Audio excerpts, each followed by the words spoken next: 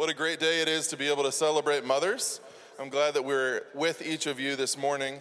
There are a few moments each year like Mother's Day that are so unifying and also unique, and we're excited today to celebrate specifically the birth of Wyatt Charles Heineman, born Saturday, May 6th. You can see the rows on the table. Thank you, Kevin. Wyatt Charles Heineman was born to Matt and Ashley. He is the grandson of Delmar and Rita Wenger, nephew to Anthony and Brandy Wenger, and cousin to Callie Wenger. And a number of them were at our 8 o'clock service, but are any of those family members here right now as well? I couldn't remember if they're at 9:15. Nope. But we celebrate with them. We celebrated at 8 o'clock.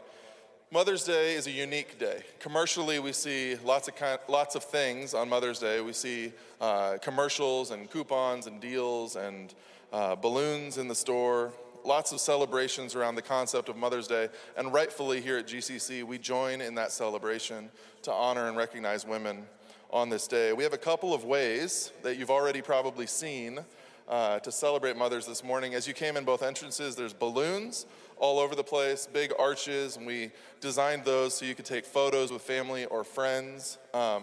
Some of those balloons decide to pop when they want to. And so if you hear a really loud bang in the middle of the service, please don't be alarmed. We'll let you know if you need to be alarmed, but it's probably a balloon. And if you happen to be taking a photo by these balloons and one explodes and confetti goes everywhere, you didn't win anything. I'm sorry to say. However, if you are a woman here this morning, you do get Byler's Donuts. Anybody already gotten one? Yes, a couple hands went up. You got them before the service. Nobody cheered when I said you get Byler's Donuts.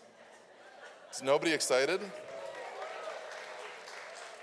I'm going to guess some of you aren't cheering because you know your husband's just going to steal it from you. Husbands, don't do that.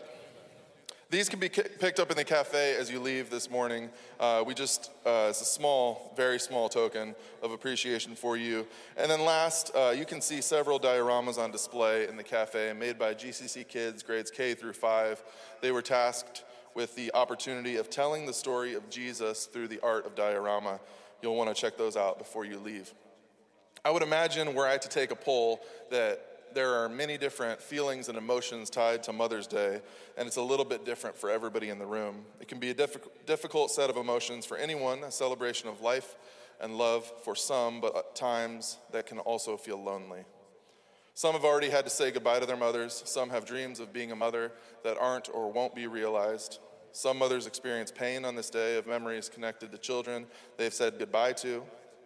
There are a lot of ways that Mother's Day can impact someone, and we believe it's important to recognize them all, so we say this. To those who gave birth this year to their first child, we celebrate with you. To those who are in the trenches with little ones every day and wear the badge of food stains, we appreciate you. To those who experienced any loss this year, whether through miscarriage, failed adoptions, or running away, we mourn with you. To those who walk the hard path of infertility, we walk with you. Forgive us when we say foolish things. We don't mean to make it harder. To those who are foster moms, mentor moms, and spiritual moms, we need you and are grateful for you. To those who have warm and close relationships with your children, we feel that joy with you. To those who have disappointment, heartache, are mothering on your own, or have distance with your children, we pray with you. To those who lost their mothers this year, we grieve with you. To those who have lived through driving tests, medical tests, and the overall testing of motherhood, we're better off for having you in our midst. To those who are single and desire to be married and mothering your own children, we thank you for investing in the lives of others and their children. To those who step-parent, we walk with you on these complex paths. To those who will have emptier nests in the upcoming year, we grieve and rejoice with you. And to those who right now are pregnant with new life, both expected and surprising, we anticipate with you. For every woman, we collectively say thank you, we love you, and we honor you this Mother's Day. So right now, I would invite everybody to join with me in celebrating the women around them.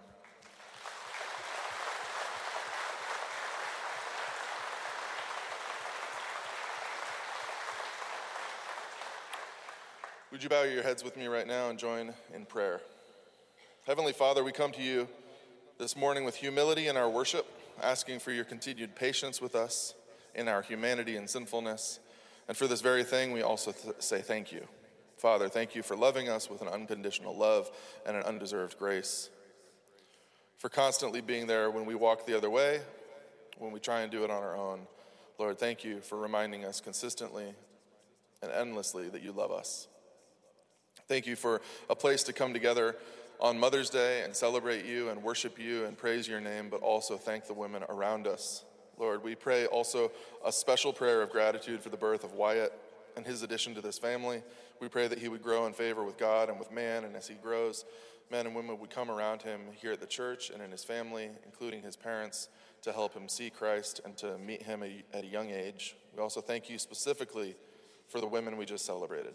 Thank you for putting women in and around our lives to show us your truth and who love and care for us, for the compassion and grace, patience and strength that we see in these godly women designed to follow you.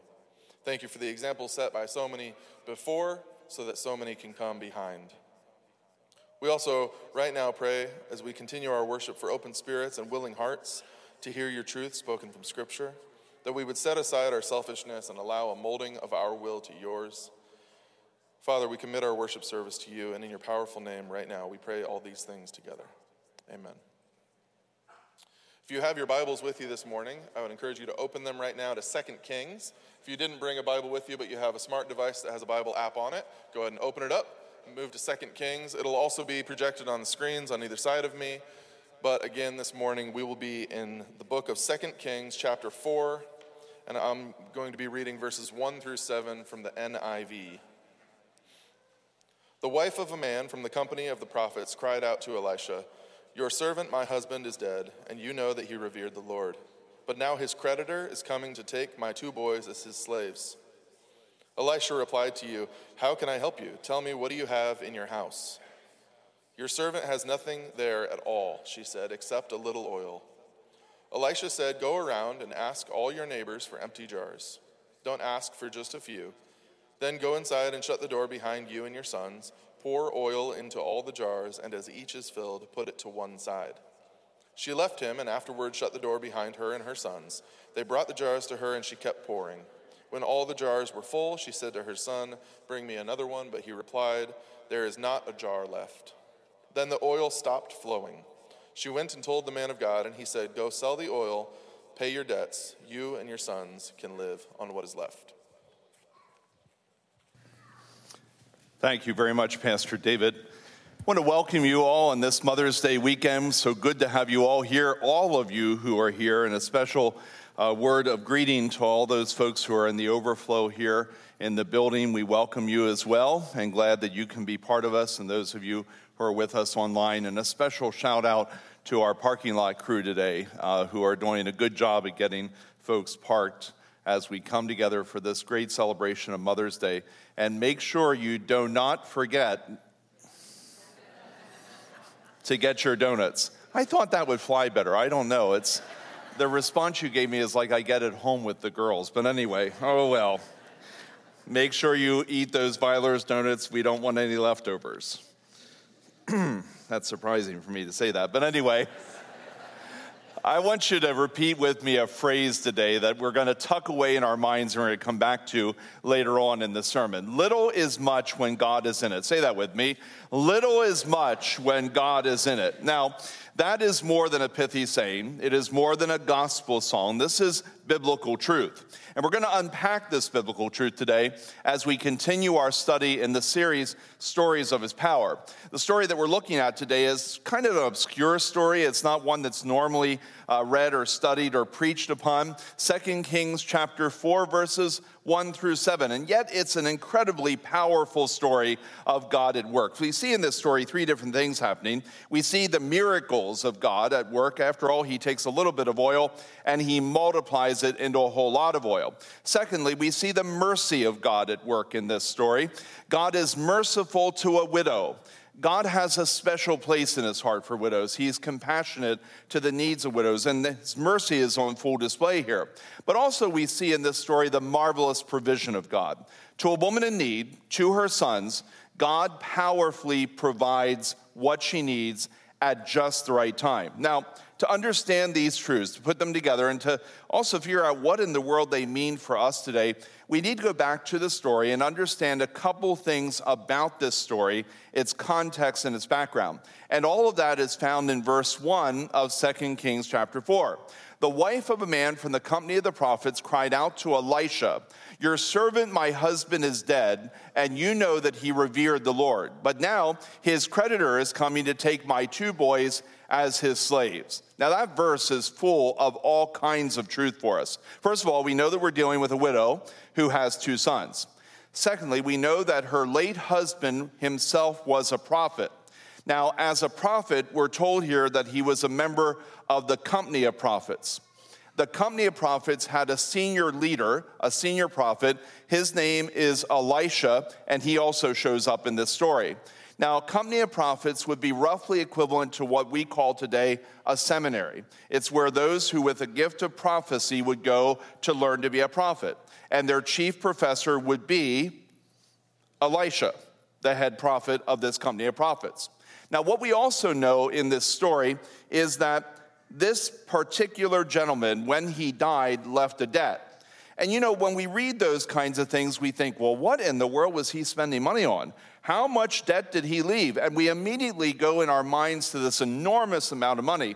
And I want to say to you this morning, that's not necessarily the case in this story. Remember that we're dealing with a man who was a prophet.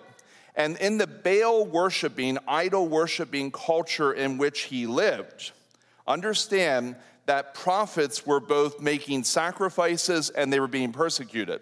He didn't make a lot of money, and whatever he rightfully could have in this culture was denied him because he was a prophet of God and he was persecuted.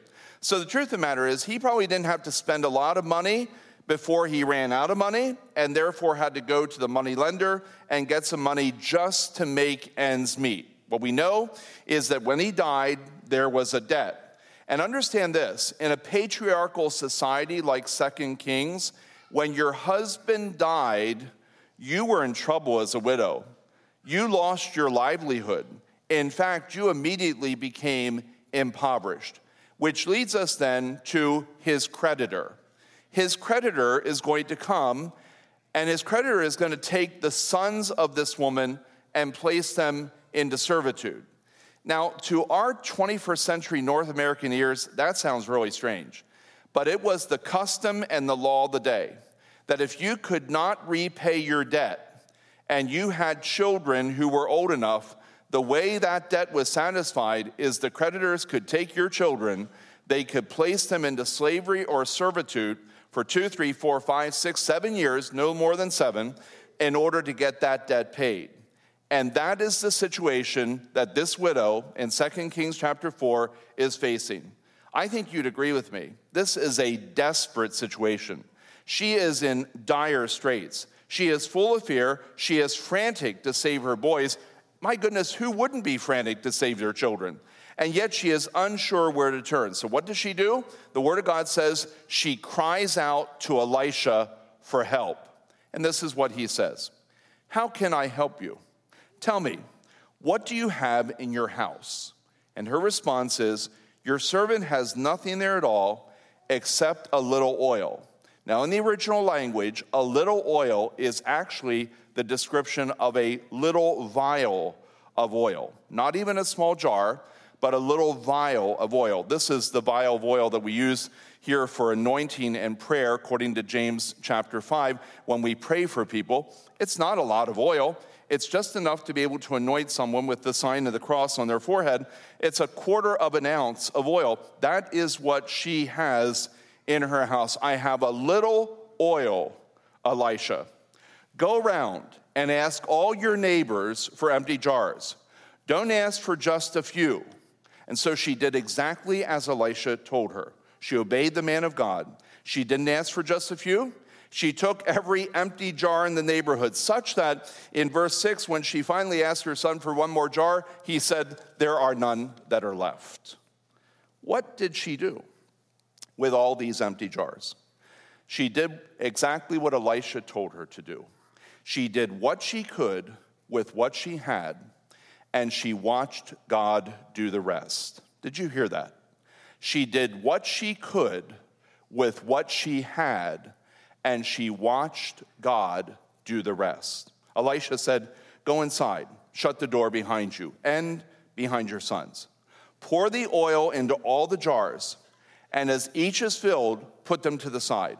And so she did exactly that. She went into the house, shut the door, and started pouring oil from her vial into her neighbor's jars. Can you just imagine this? She goes in and she shuts the door. The place is filled with jars. Every jar in the neighborhood that wasn't in use. She's got a vial of oil, and she starts pouring the oil into all the jars in her house. Now, one of the strange things about this story is the emphasis on make sure you shut the door. What's the big deal, Elisha? Why must she shut the door? I want you to notice that he did not go with her. When she went into that room and she shut that door, it was the widow, her two sons, and there was one other person there, but he couldn't be seen, and that was Almighty God.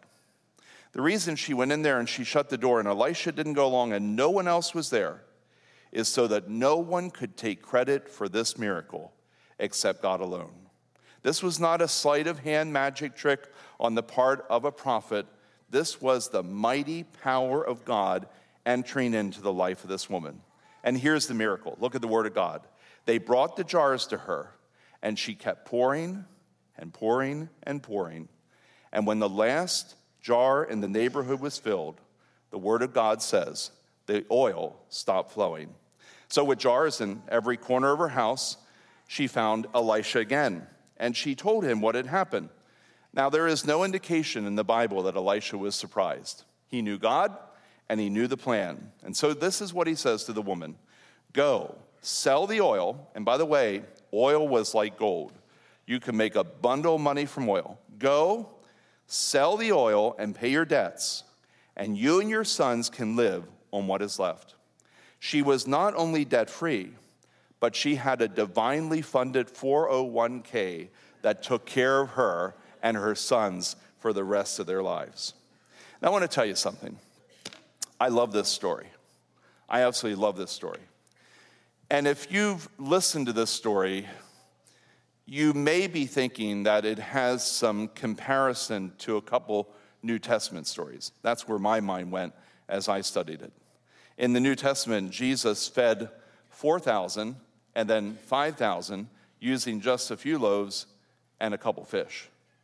This story falls into the category of the miraculous and marvelous provision of God, where indeed little is much when God is in it. You know that phrase? Say it with me. Little is much when God is in it. It was in the case of Jesus feeding the 4,000 and Jesus feeding the 5,000, and it is in this case as well. A little bit of oil, and God pays a debt, sets a woman free, saves her sons from bondage, and provides for a bright future. It is a wonderful story of God's power.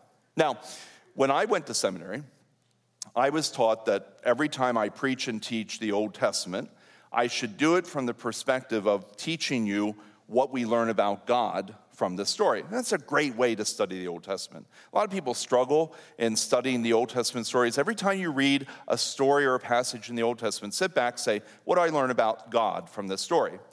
And as I started to do that on Monday, preparing for this message, I stopped and I said, no, wait a minute. I'm more curious, what did this woman learn about God? What did she learn? She is the one inside a room with a closed door. She is the one holding a vial of oil and watching this little vial fill up all the jars in the neighborhood. She had to have learned something. And so as you study the Word of God, you begin to realize that by interpretation, this woman learned a lot. First of all, she learned that God hears a cry for help. God hears a cry for help. Half-brother of Jesus, James, writes in James chapter 4, verse 2, you do not have because you do not ask God. That's pretty straightforward, isn't it? You do not have because you do not ask God. Jesus himself says in Matthew chapter 7, verses 7 and 8, ask and it will be given to you, seek and you will find, knock and the door will be open to you. For everyone who asks receives, he who seeks finds, and to him who knocks the door will be open. This woman asked for help.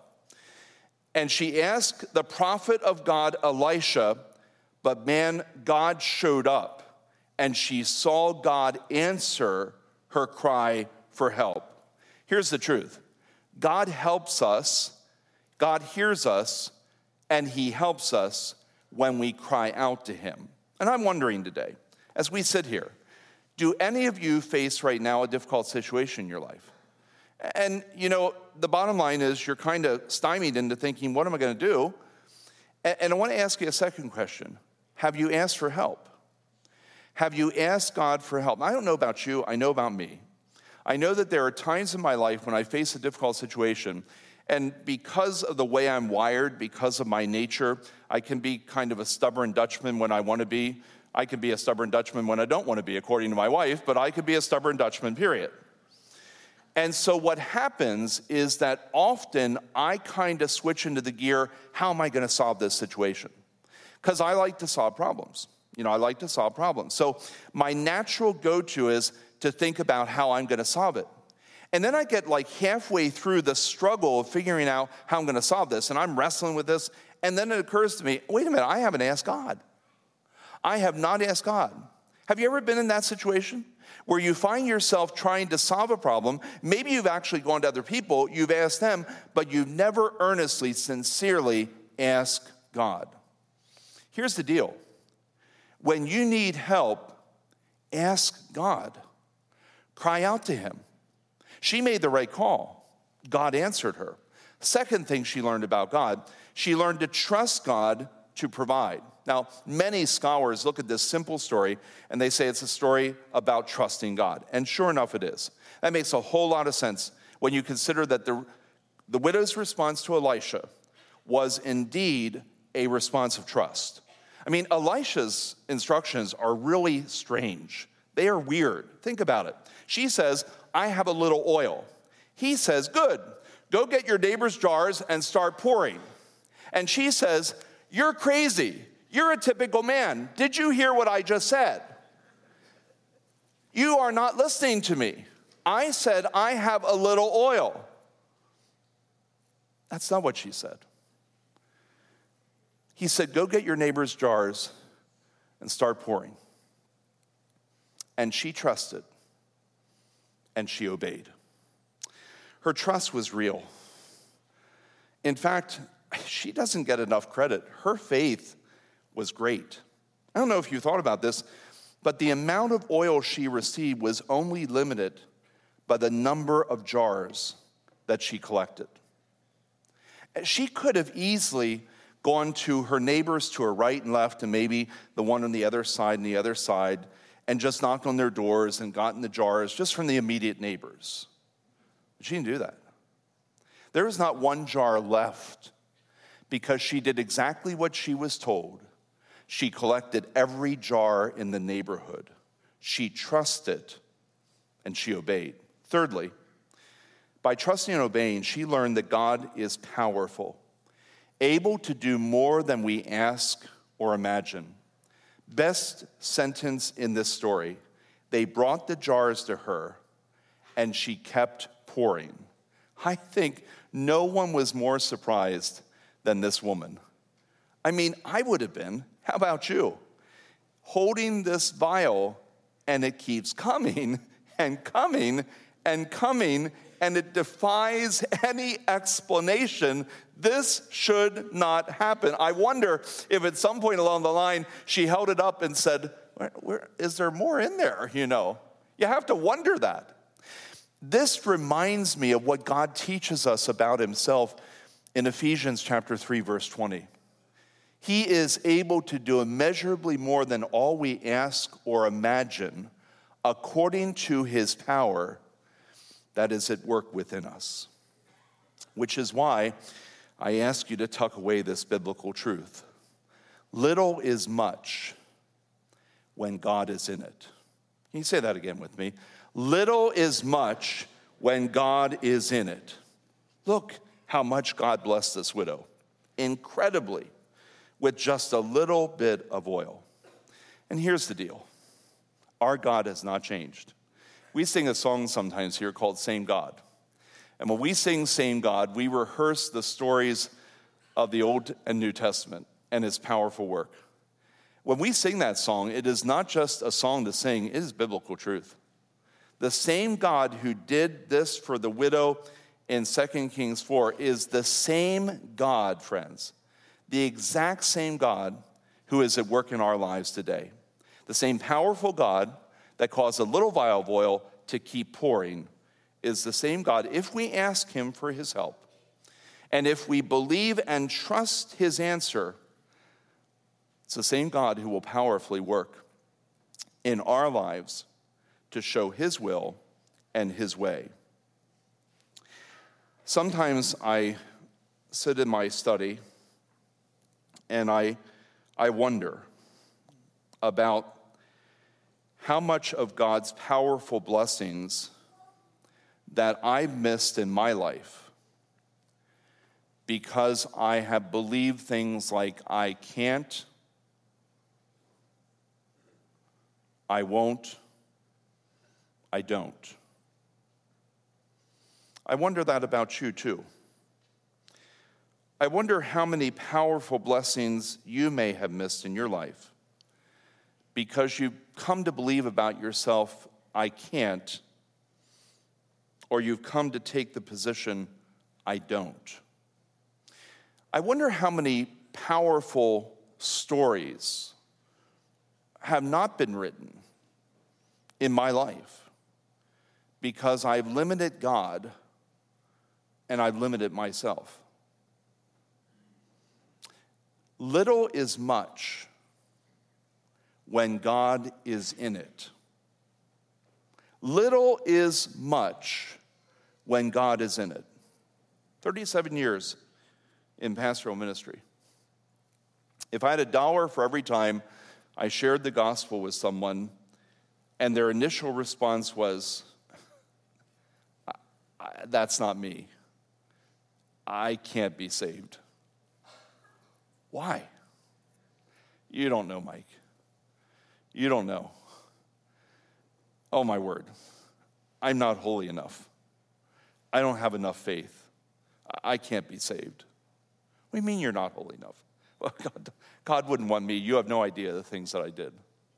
Listen, God is not asking you to clean yourself up first. God is saying you come right as you are right now. And I want to do an incredible work in your life. I want to forgive your sin. I want to take away your guilt and your shame. I want to clean you up. I want to give you a brand new life. And I'm going to give you the assurance of eternal life along with it. You just come the way you are. Why don't I have enough faith?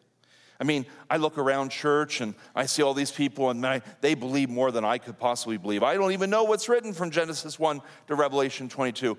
You don't need to. You don't need to know what's written from Genesis 1 to Revelation. Here's the deal. According to the Word of God, if we confess with our mouth Jesus is Lord and believe in our heart and believe in our heart and believe in our heart that God raised him from the dead, we will be saved. Listen, you need faith the size of a mustard seed. You don't need the faith of the spiritual giants to be saved. You don't need to clean yourself up to be forgiven. You need to come with what you have and what you are, little as you think that might be, and God will do amazing work in your life. It breaks my heart to think about the barriers that people have put up thinking that they are not worthy or deserving of the salvation of Jesus Christ. But every one of us are invited to come to him. And when you do, you will discover as he saves you that little is much when God is in it. Now, what if you're a Christian? Well, let me just kind of meddle a little bit today. I want to step on some toes. Maybe, maybe not, I don't know. But meddling is fun, so let's do that, okay? First of all, I've just noticed this, that there are many Christians who do not have a daily quiet time with the Lord. And so basically what happens is they're pretty much dependent on week-to-week church in order to satisfy the spiritual needs of their life. And so basically then the Word of God you get on Sunday carries you through till the next Sunday. And praying comes and goes, but it's not regular. Here's what God really wants. He wants you to spend time with him every day. He wants to have time with you where he can speak to you through his word and where you can talk to him through prayer. Now, one of the reasons that a lot of Christians do not have quiet times, one of the reasons, is because they view themselves as being too busy. I don't have time for it. And the reason they think they don't have time is because in their mind, they've created this idea that if I'm really going to do daily devotions and have a quiet time with the Lord, I need 30 to 60 minutes in order to do that. Because after all, I'm sure that's what the pastor has, and I'm sure that's what this person has and that person has. And so they built this up in their mind. And then they say, and I read the Bible, but I don't even understand every verse, and I really should understand it if I'm going to read it, and I can't pray like Pastor David or Pastor Mike. And so as a result of that, they talk themselves out of a daily quiet time. Now let me tell you who is fueling those things. That's the devil. And let me tell you something. Why not start with 5 minutes, 6 minutes, 7 minutes? Do you realize that 5 minutes a day gets you to 35 minutes a week, and that's better than 0? How's that for new math? Huh? And what do you do? How do you do that? Okay, well here, this is a really simple way to have a quiet time. Start in the Gospel of John. Has 21 chapters. Takes you through 3 weeks. After you finish there, go to Matthew, Mark, and Luke. People tell me they begin in Genesis. And you know it's okay, you can begin in Genesis, get to Exodus, but so many people die in the mildew and mold of Leviticus. It's a desert there, and they just kind of die, and they never pick up again. So I just want to encourage you, go to John, the vibrant life of Jesus, 1 chapter a day. Then when you read, after you read, go to prayer. Prayer is conversation with God. Talk to him. Tell him what you're thankful for. Tell him what you want for your family. Name them one by one. Then tell him about your day and ask for his help. Go through your calendar. And when you're finished, you have just had a quiet time with God. You say, well, that's not much. Let me tell you something. I don't know if you ever heard this. Tell me if you have. Little is much. Do you know this one? Okay. Well, if you know it, go ahead and say it with me then. Don't sit there. Just say it. Little is much when God is in it. If you are willing to do that, God will powerfully work in your life. Then I've found that some Christians will say, well, I really don't have anything by which I can serve the Lord. So as a result, they're not serving Christ or the church. Why? Because they've talked themselves into believing that they don't have what other people have. And oh my goodness, if I could have another dollar for every time someone had said to me, well, I don't have what fill in the blank has. I can't do what fill in the blank does. Friends, you can, and you do. Listen, if God fearfully and wonderfully made you, let's just do a poll right now. How many of you have been made by God? Just raise your hand if you've been made by God. Okay, 3/4, that's good. 3/4 have been made by God. We're getting better, So if you've been made by God, you know what? He wired you for sound. He wired you for service. He wired you by giving you gifts and graces to do things for him in the church and in the world. So, first year in ministry down in Baltimore, Rosedale Community Church, this dear woman, Michelle, comes to me, and she says, and she starts naming everybody in church. She says, I can't do this, I can't do that, I don't have this ability, I don't have that ability. She said, there's nothing I can do. I said, Michelle, that can't be true. Well, how do you know? I said, because God made you, and so he doesn't make mistakes. He made you to do something. You can do something. What do you like to do? I love to bake and cook. I said, okay, that's a good place to begin.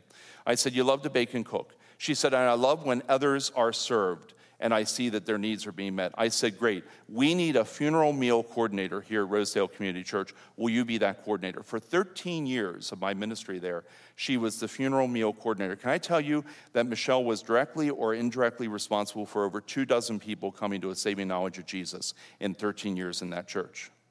Because when you serve funeral meals, you are meeting the needs of people at one of their most vulnerable and painful times in life. It is a high and holy calling.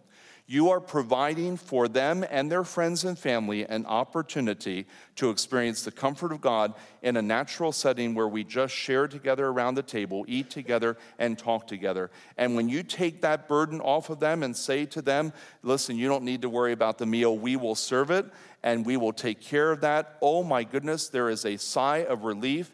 And then when you see those people enjoying that, and as a result of that, Rosedale Community Church received into membership over 24 people who eventually started visiting church, came to know Jesus, and when you would ask them, how did you come to know Jesus? Well, it all started at a funeral meal. I couldn't believe the church did that for us. And look what God did. Michelle, you are a hero. Well, I don't have that much. There's not much that I can do. Well, I don't know. Here's something I learned years ago. Maybe you learned it too.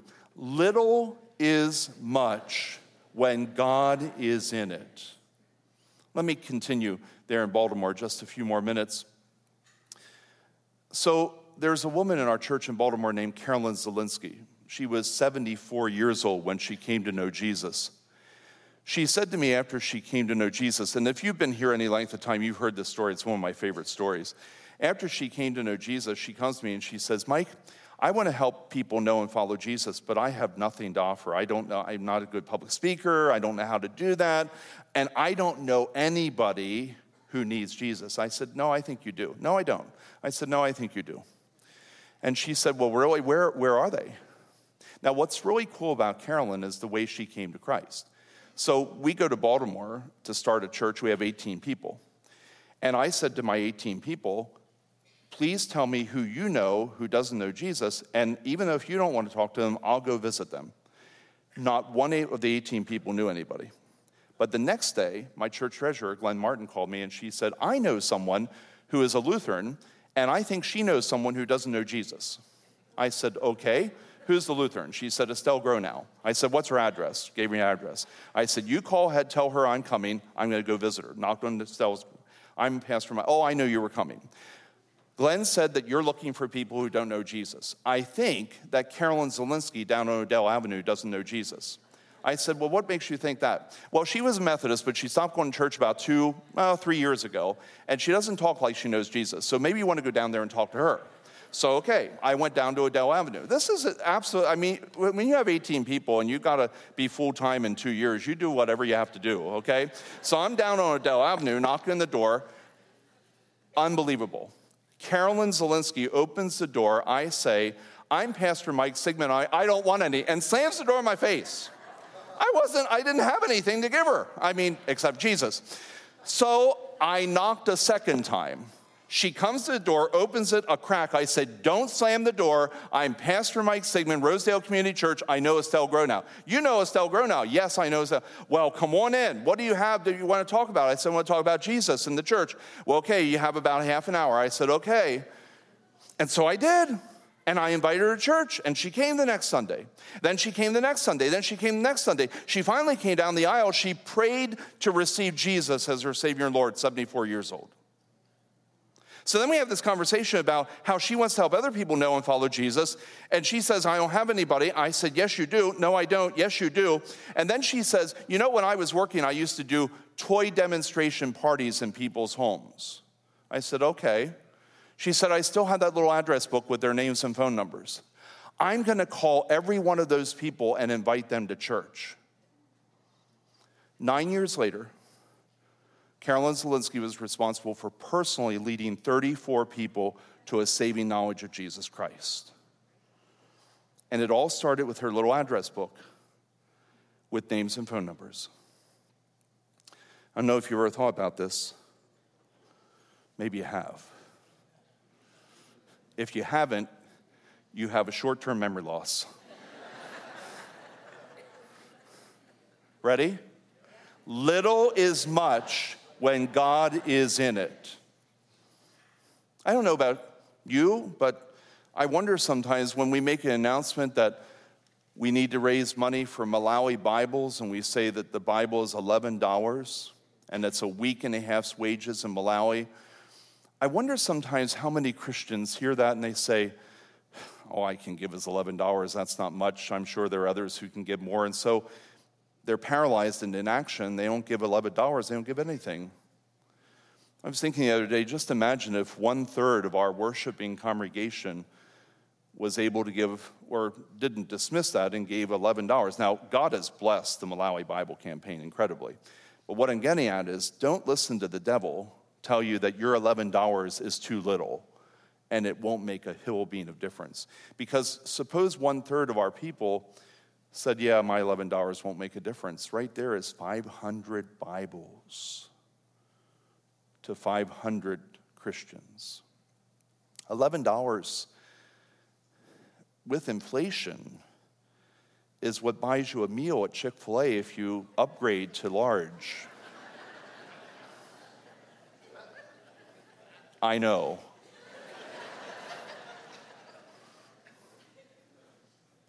And it's the word of life for a Malawian family. Don't dismiss what you think is little. Because you know what? Maybe you do know this. Little is much when God is in it. What a joy and a privilege it is every 9:15 service to have seated over here in this section, always in the center on the aisle, Pastor Will and Barbie Martin. For those of you who are new to Grace Community Church, Pastor Will and Barbie are our founding pastoral couple. They were the ones who pioneered Grace Community Church, and they were here on the very first Sunday this church met, August the 13th, 1995. They met in a building that no longer exists at the corner of Peach Bottom Road and Beaver Valley Pike. In half of that building was torn down for the medical center. There were no chairs, so everybody brought their own chairs. There was no nursery. Next to a keyboard that Barbie played as they sang that first Sunday was a blanket. And that's where the nursery was, Bob. You were there. Yes.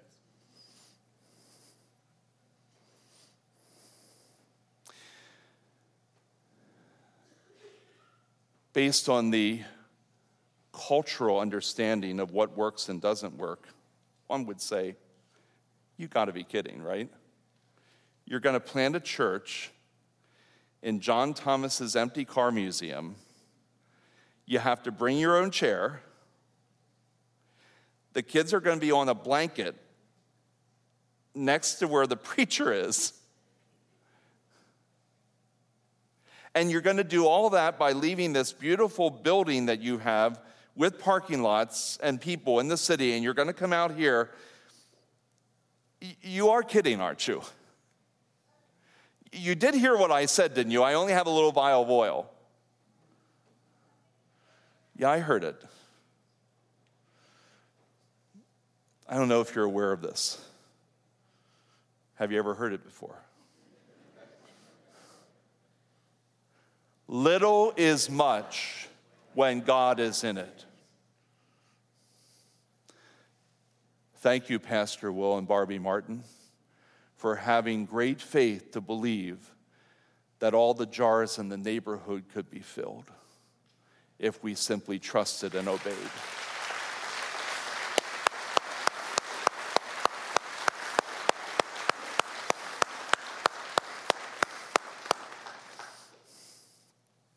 So what story of his power does God want to write out of your life?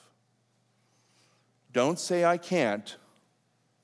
Don't say I don't. And please don't say I won't.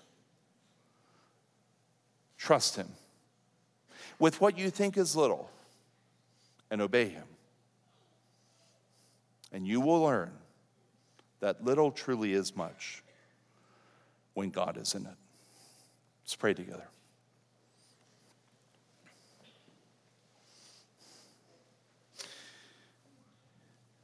With your heads bowed and your eyes closed, I'm compelled to revisit that one illustration from the message today about salvation.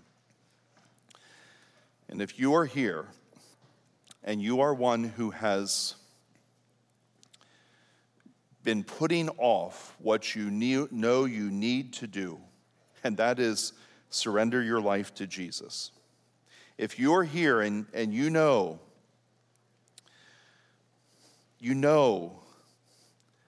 and you believe that Jesus died for you on the cross and rose again, and God's power raised him from the dead, then isn't it time to tell him that?